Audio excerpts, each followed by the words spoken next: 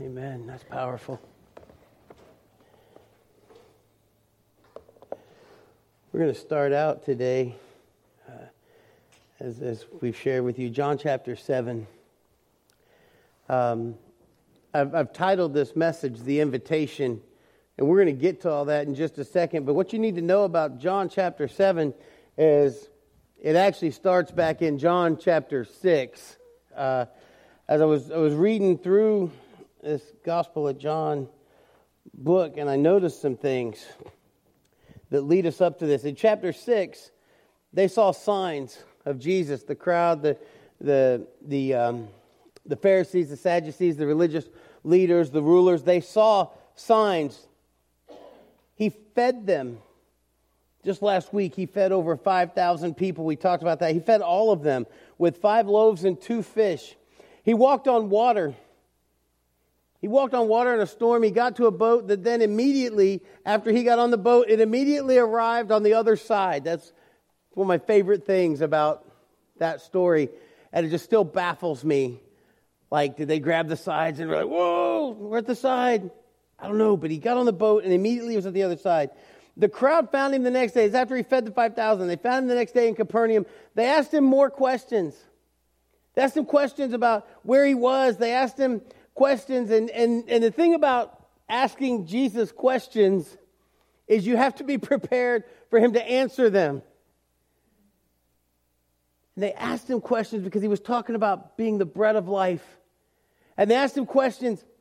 And he said some hard things. He said, I'm the bread of life. Unless you eat the bread of life, unless you eat of my body, unless you drink my blood. And it freaked them out. And they're like, wait a minute, what are you talking about? And he asked them questions, and he's explaining to them, I came from heaven. I'm here, I'm the bread of life. I am here for you to feast on me. And then they were like, whoa, that's gross. And they were just like, no. And they didn't like the answers. And even then, the Bible says that some wanted to kill him. And then we come to the Feast of Booths, and this is where we're going to talk about, and I'll kind of bring it all in. And hopefully you're reading a chapter of John every week, and we're on John chapter 7, and you're reading this, and so you're going to be caught up here in a second. But at the Feast of Booths, which is, by the way, it's the third most important festival that the Jewish people would celebrate. And his brothers, Jesus' brothers, encouraged him, hey, you're doing all this cool stuff, but not everybody has seen it yet. You should go to the Feast of Booths. A lot of people are going to be there. It's going to be sold out. You should go and perform some more things. Let them see you do miracles. Don't do these things for just these small crowds. Go before everybody and share. And then I read what John said about Jesus' brothers. In verse 5, chapter 7, I believe, John said that even Jesus' brothers did not believe in him. His own flesh and blood, his brothers who had been with him, who saw him do these same things, are kind of like, we're not sure you're who you think you are. You should go to the big feast and show off. His brothers went to the Feast of Booths ahead of him, because Jesus said to them, no, I don't know that I'm going to go just yet. And they went up there, and the Bible says that Jesus went up in secret to the feast. But then in verse 14 of chapter 7, it says, about the middle of the feast, Jesus went up into the temple and began teaching. The Jews therefore marveled, saying, how is it that this man has learning when he has never studied? And so Jesus answered them, my teaching is not mine, verse 16 and 17, but his who sent me. If anyone's will is to do God's will, he will know whether the teaching is from God or whether I'm speaking on my own authority. One of my favorite things on Instagram is this site. It's called Doggos Being Doggos. You should check it out. It's pictures of dogs doing cute things. And you're like, what does that have to do with it? And I'm getting there. Oh, one of them is a dog. It's a picture of a dog. He's looking at his owner. and the owner has shared something with the dog, and the dog says, "You are giving me an educate." And I thought, that's what's happening here. Jesus is giving them an educate. He's putting it on them. All right? He's laid it out very simple. And they begin to question, can this be the Christ? And then Jesus says to them, down in verse 28, he says, he proclaimed as he taught in the temple, "You know me, you know where I come from, but I have not come on my own accord. He who sent me is true, and him you do not know. I know him, for I come for him." And that made people mad, because he told everybody that he was from God, that he was equal to God, that he was God. He told them the same thing that John said in John chapter 1. In the beginning was the Word was with God, the Word was God, the Word was with God in the beginning. And Jesus just verified that to all these people. And the Pharisees are angry. So they do what they always do when they get angry. They sent people to arrest Jesus. But the Bible says they couldn't. They couldn't arrest Jesus because they went to arrest him and they listened to him and they went back without Jesus and they said, "Hey, we sent you to arrest him. Where is he?" And they were like, "We've never heard anyone speak like him." Not, he got away, he went and hid. We've never heard anyone speak like him. We couldn't arrest him. He was right there and we couldn't arrest him because of the way he spoke. And that brings us to the invitation. And it's John chapter 7, verse 37 through 52. And it goes like this. And John shares this with us. On the last day of the feast, the great day, Jesus stood up and he cried out. Picture this. John chapter 7, verse 37. Jesus cries out, "If anyone thirsts, let him come to me and drink." It doesn't say that Jesus said to a few folks, "Hey, it's awful hot. You thirsty? Come drink." Just a few chapters earlier, there's Jesus at the well in Samaria, and the woman's getting water, and he says to her, "Can I have a drink?" And she says, "Why would you talk to me? It's not that situation. This is a crowded place." And Jesus stands up in church and says, "Hey, if you're thirsty, come to me and drink." He now has their undivided attention, I would believe. And then he goes on. "Whoever believes in me, as the scripture has said, out of his heart will flow rivers of living water." Now, when he talks about your heart, he's talking about your innermost being. It's almost like your guttural heart. It's not your heart that's beating, all right? Out of your heart, your desire, you believe in me, will flow rivers of living water. Now this he said about the Spirit whom those who believed in him were to receive, for as yet the Spirit had not been given because Jesus was not yet glorified. All right, that's coming. I'm going to talk about that in just a second. And then, let me see where I am. I have a note here for you because I think you should have it. If anyone thirsts, let him come to me and drink. All right, that's in verse 37. In Matthew chapter 5, verse 6, Jesus says, and it's in his first sermon, his Sermon on the Mount, he says, "Blessed are those who hunger and thirst for righteousness, for they will be filled." I got to share this with you too because that obviously wasn't in my sermon, but this morning in Sunday school, at the end of Sunday school, AJ said, "I want to pray." I said, "Okay, pray for us." And in his prayer, he prayed that we would hunger and thirst for righteousness. He prayed that I would preach good. So if I don't, it's his fault. You go see AJ. He's 5. You tell him I did a horrible job and you break his heart. But he didn't just pray that I would hunger and thirst for righteousness. He said, "Lord, let us all hunger and thirst for righteousness."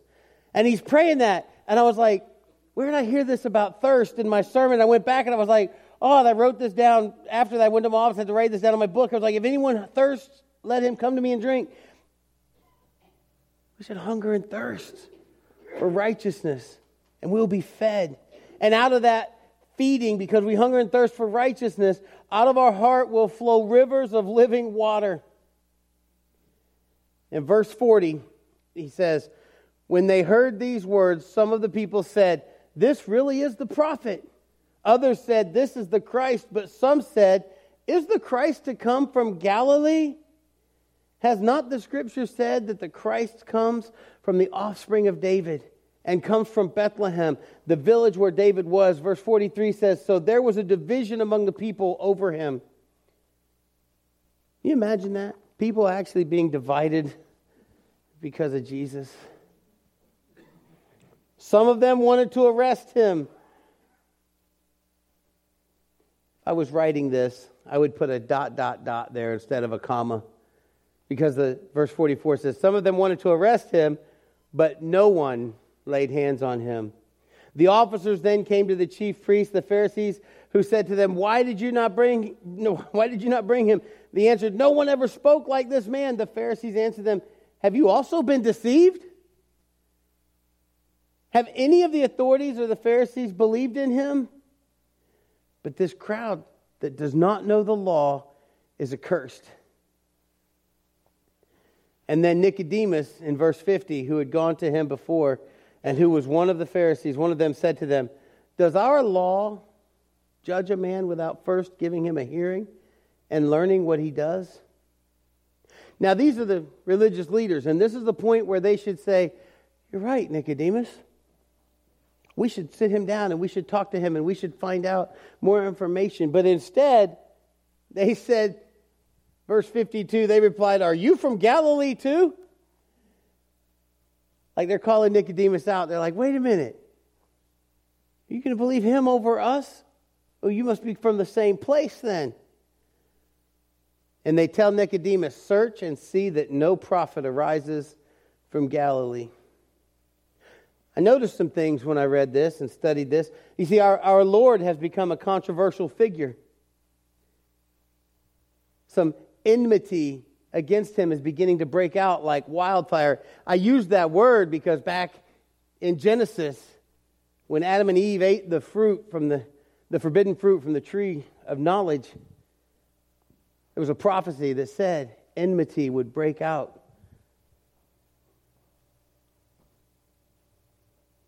And it's happening. But why would Jesus say something like that in the middle of church? Why would he stand up and say, if anyone thirsts, come let him drink? At the Feast of Tabernacles, no less. This was something they did. Like I said, it was the third most important feast, if you will. And they actually built these little booths. That's why they called it the Feast of Booths or the Feast of Tabernacles. They built these little booths. And they lived in them throughout the feast. And it was symbolic of the journey, the 40 years that they spent in the wilderness, coming to the promised land, to remind them. And every day, there was this ceremonial pouring out of water in the temple. And a double portion on the last day, reminding them that God gave them water from the rock in the wilderness in Exodus 17. And right here, using this symbolism, Jesus gives his invitation in verse 37. He says, if anyone thirsts, let him come to me and drink. Every day they've watched the priests do this. And then in verse 38 he says, whoever believes in me, as the scripture has said, out of his heart will flow rivers of living water. Drinking and believing carry the same meaning here. And Jesus blesses all who believe in him with rivers of living water of his Spirit so that we will bless others.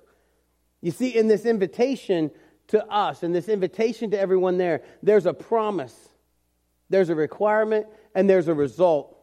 Jesus blesses all who believe in him with rivers of living water of his Spirit. And in saying this, Jesus shows them that he is God in human flesh. To appreciate this claim, though, we need to understand a little bit more about the setting. Here they are at the Feast of Booths. It's after Passover and Pentecost. Those are the other two favorite feasts. So it's those two and then the Feast of Booths, or the Feast of Tabernacles.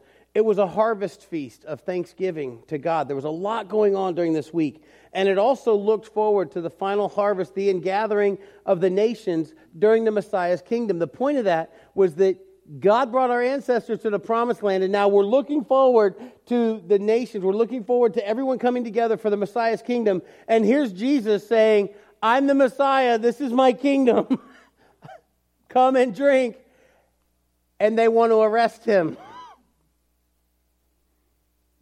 You see, every day during this feast, this daily procession, it was led by a priest. They carried a golden pitcher, a nice golden pitcher full of water that was drawn from the pool of Siloam. And then the water was poured out at the base of the altar in front of all the people.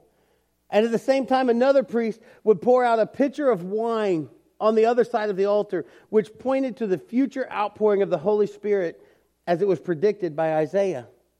There's all this symbolism going on, and all this water's being poured out, this wine is being poured out, there's this future things happening, and Jesus stands up. And John wants us to see that Jesus himself is the fulfillment of the Feast of Tabernacles. And as Jesus stands up and says, I'm here, it's time, let's start doing this. But instead of going, amen, hallelujah, whatever they would say, they want to arrest him. And John 1:14, he told us literally, the Word became flesh and lived, tabernacled, lived among us. Paul tells us that Jesus is the rock that supplied Israel with water in the barren desert. Got a little ahead of myself. In 1 Corinthians 10:4, he said, and all drank the same spiritual drink, for they drank from the spiritual rock that followed them, and the rock was Christ. He's also the bread of life. The fulfillment of the manna that sustained Israel in the wilderness. We talked about that some in John chapter 6. That was the whole point. He's feeding the 5,000, and then he turns around the next day and he says to the ones that followed him across the water, I am the bread of life. I am the water that you need to drink from. In case you missed it, John is showing us that Jesus fulfills all that this feast symbolizes. The water pouring ceremony took place every day for 7 days, followed by the 8th day when a holy convocation, if you will, was held. And on this day, Jesus offers up living water. And this offer of living water showed everyone that he was the fulfillment of the pouring ceremony of the previous 7 days, which is why the Pharisees wanted to arrest him. Wait a second, if you're the fulfillment of it, we don't get to celebrate this anymore. John says in John 7:37-38, Jesus stood and cried out, or he shouted in a loud voice, if anyone is thirsty, let him come to me and drink. He who believes in me, as Scripture said, from his innermost being will flow rivers of living water. This is a huge claim. This is astonishing. No mere human could make this kind of a claim. Come to me and I'll fulfill the Scripture. That's what he's saying. And living water will flow out of your heart, your innermost being. Who except God in human flesh, God tabernacling, God among us, could legitimately make such a claim? Something else to consider. Jesus' offer. It's open to everyone. He doesn't say in this tabernacle, or in the synagogue, he doesn't say, let the good Jewish people come to me. He doesn't say that. Anyone. That's as broad a statement as you can get. That Jesus, he extends it to his enemies. They were there. They wanted to arrest him. The same soldiers that were going to arrest him later, that were going to crucify him, they're in the vicinity. And he's like, anyone. They were there. Those who were trying to kill him, they could come and drink. It extended to a man who described himself as the chief of sinners. You may remember him. His name was Paul. In 1 Timothy 1:15, he says, the saying is trustworthy and deserving of full acceptance, that Christ Jesus came into the world to save sinners, of whom I am the foremost. Anyone. Even though they were going through all the prescribed Jewish rituals, Jesus is telling those rituals can't save you. Your religious observances can't save us then or now. Everyone needs to come to Jesus and drink. Because the Spirit inspired John to record Jesus' word here, the offer extends to each of us. It doesn't matter if you grew up in a Christian home and have always gone to church, or whether you're a complete pagan or a convicted criminal or just a little street rat. The offer is for you. Come to Jesus and drink. No one is excluded. To underscore this truth, the Bible, if you jump all the way to the end, to Revelation, it ends by repeating this offer. Revelation 22:17 says, "The Spirit and the bride say, 'Come.' And let the one who hears say, 'Come.' And let the one who is thirsty come. Let the one who desires take the water of life without price."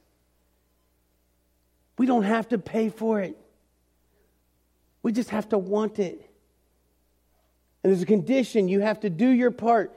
You have to be thirsty. Jesus cries, "If anyone is thirsty," are you thirsty for God? The Bible uses that kind of language often. We just saw it in Revelation 22:17. Isaiah 55:1 proclaims that everyone who thirsts, come to the waters, and you have, even if you have no money, come, buy, eat, come. Buy wine and milk without money, without cost.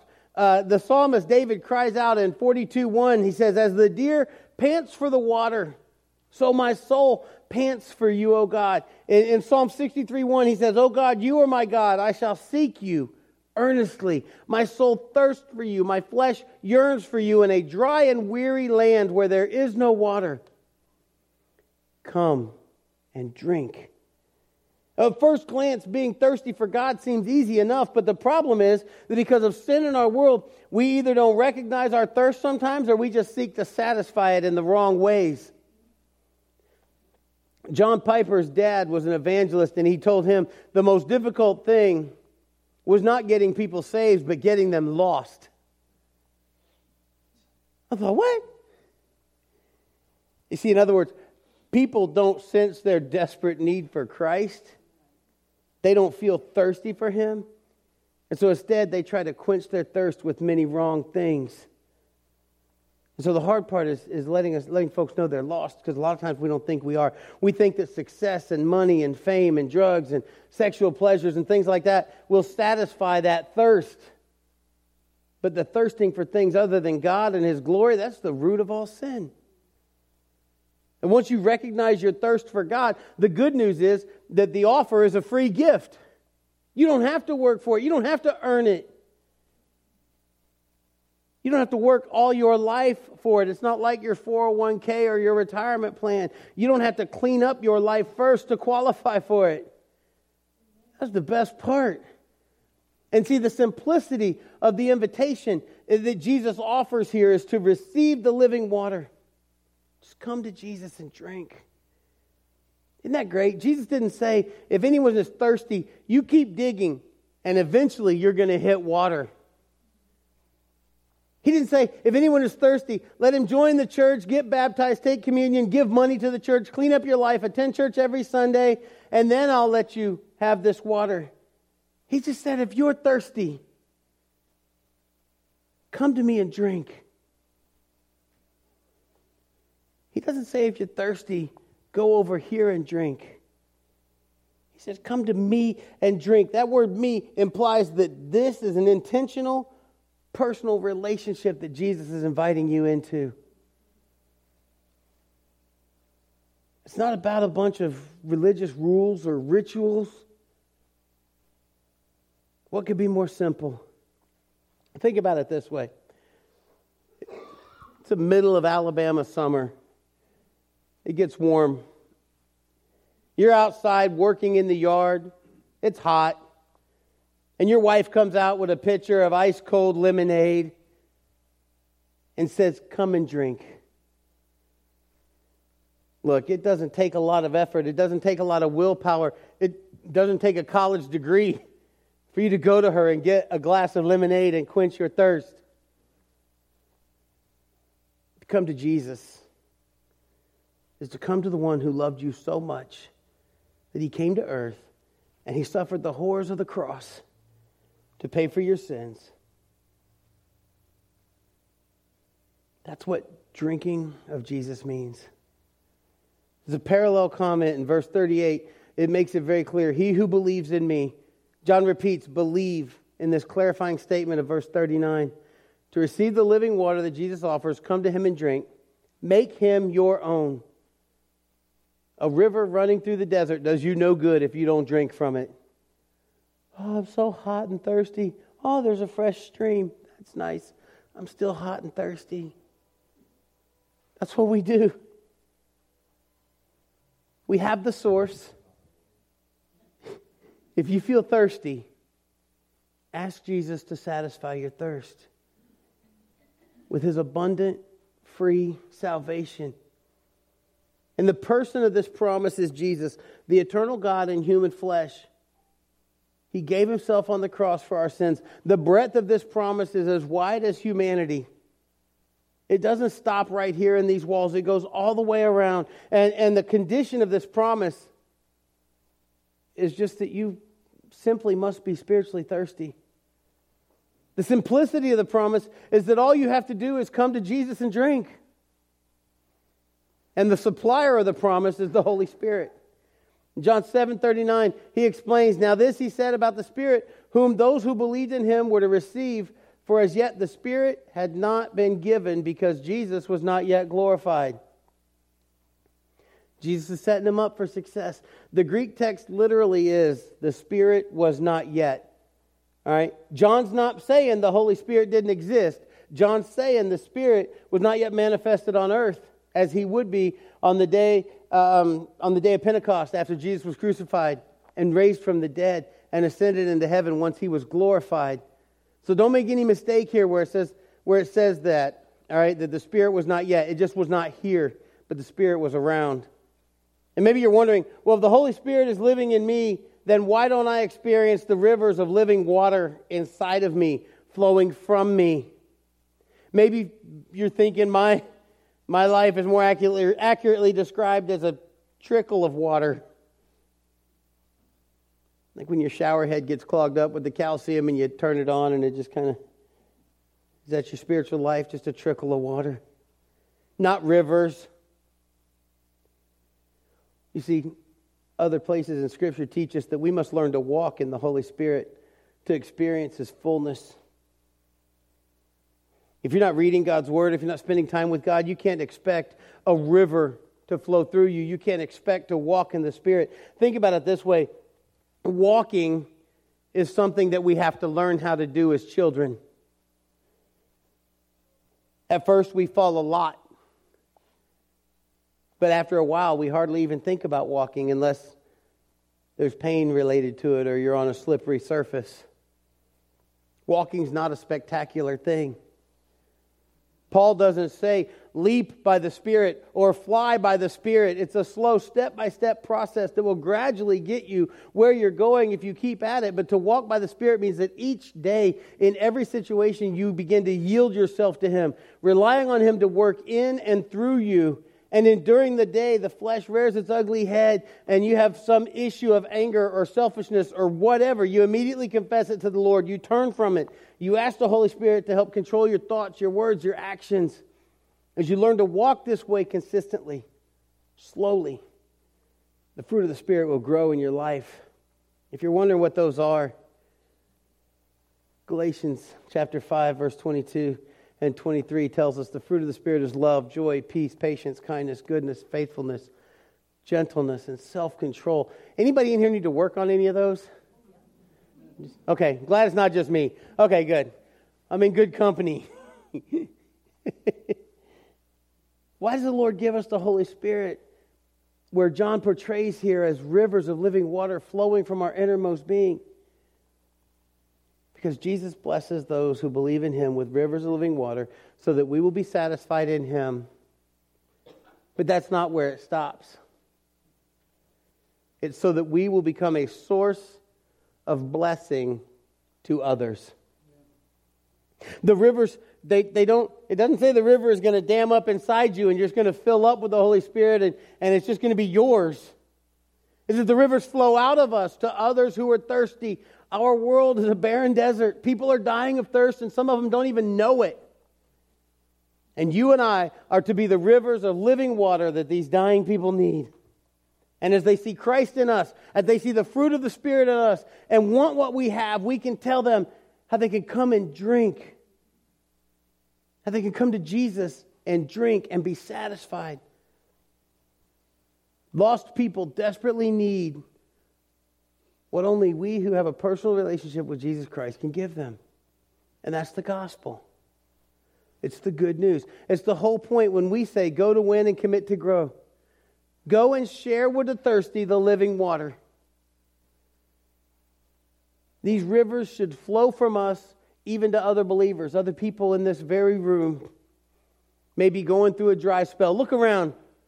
Go ahead, look at the people beside you. If somebody's sleeping, nudge them. Look at the people behind you. Seriously, make it uncomfortable. Look back at those people. Look at them in the back row. It's okay. They're looking at the back of your head. You guys already admitted that you sometimes struggle with love, joy, peace, patience, kindness, goodness, faithfulness, and self-control and gentleness.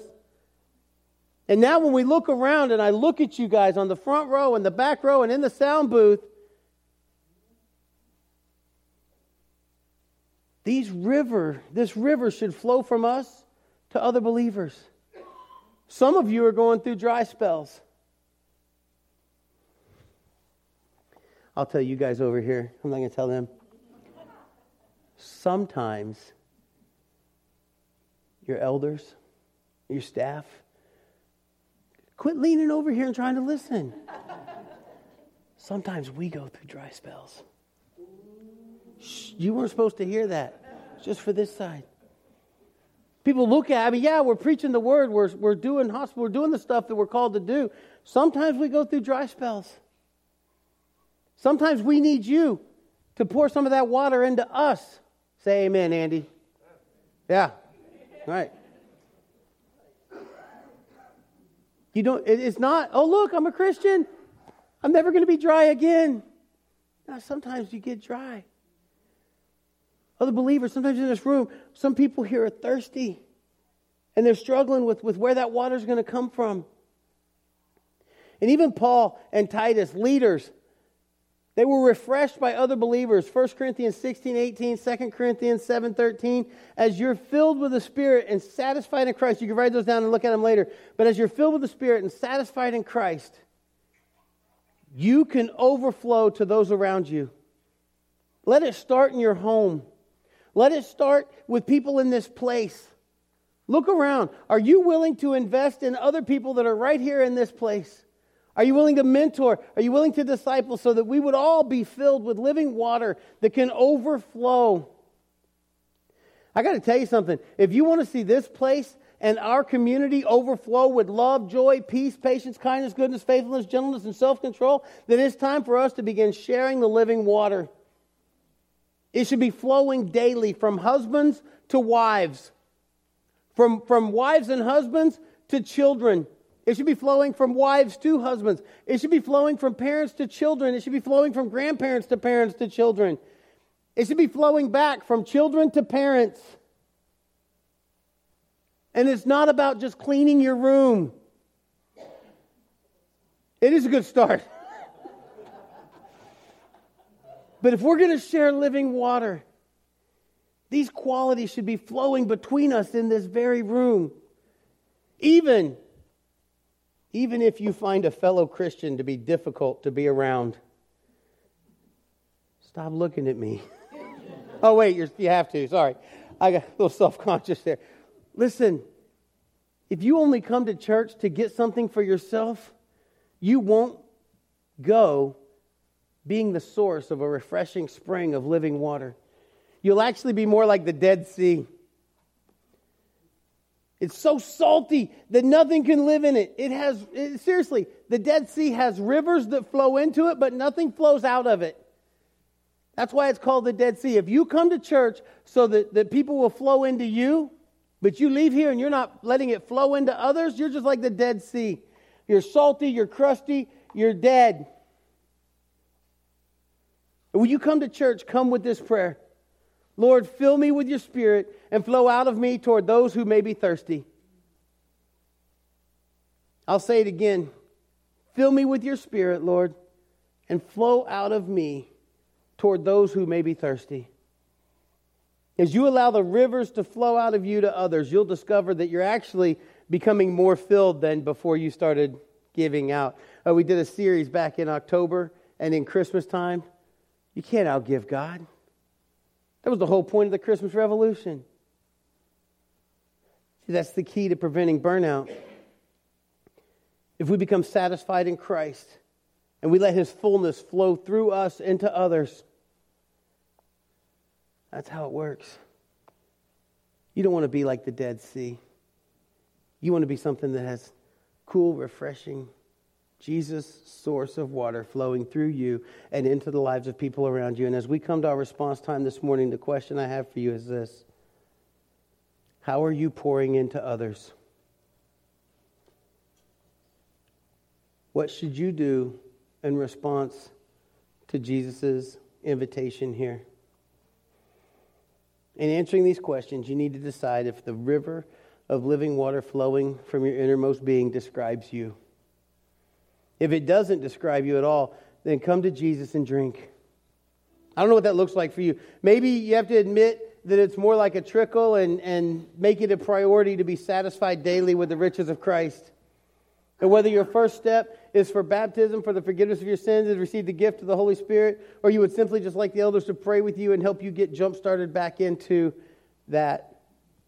The elders are here. They'd love to do that with you. But however you choose to respond to Jesus' invitation this morning, where He said, if you're thirsty, come to me and drink. However you choose to respond to that invitation, will you stand and sing our response song with us and respond to His invitation accordingly?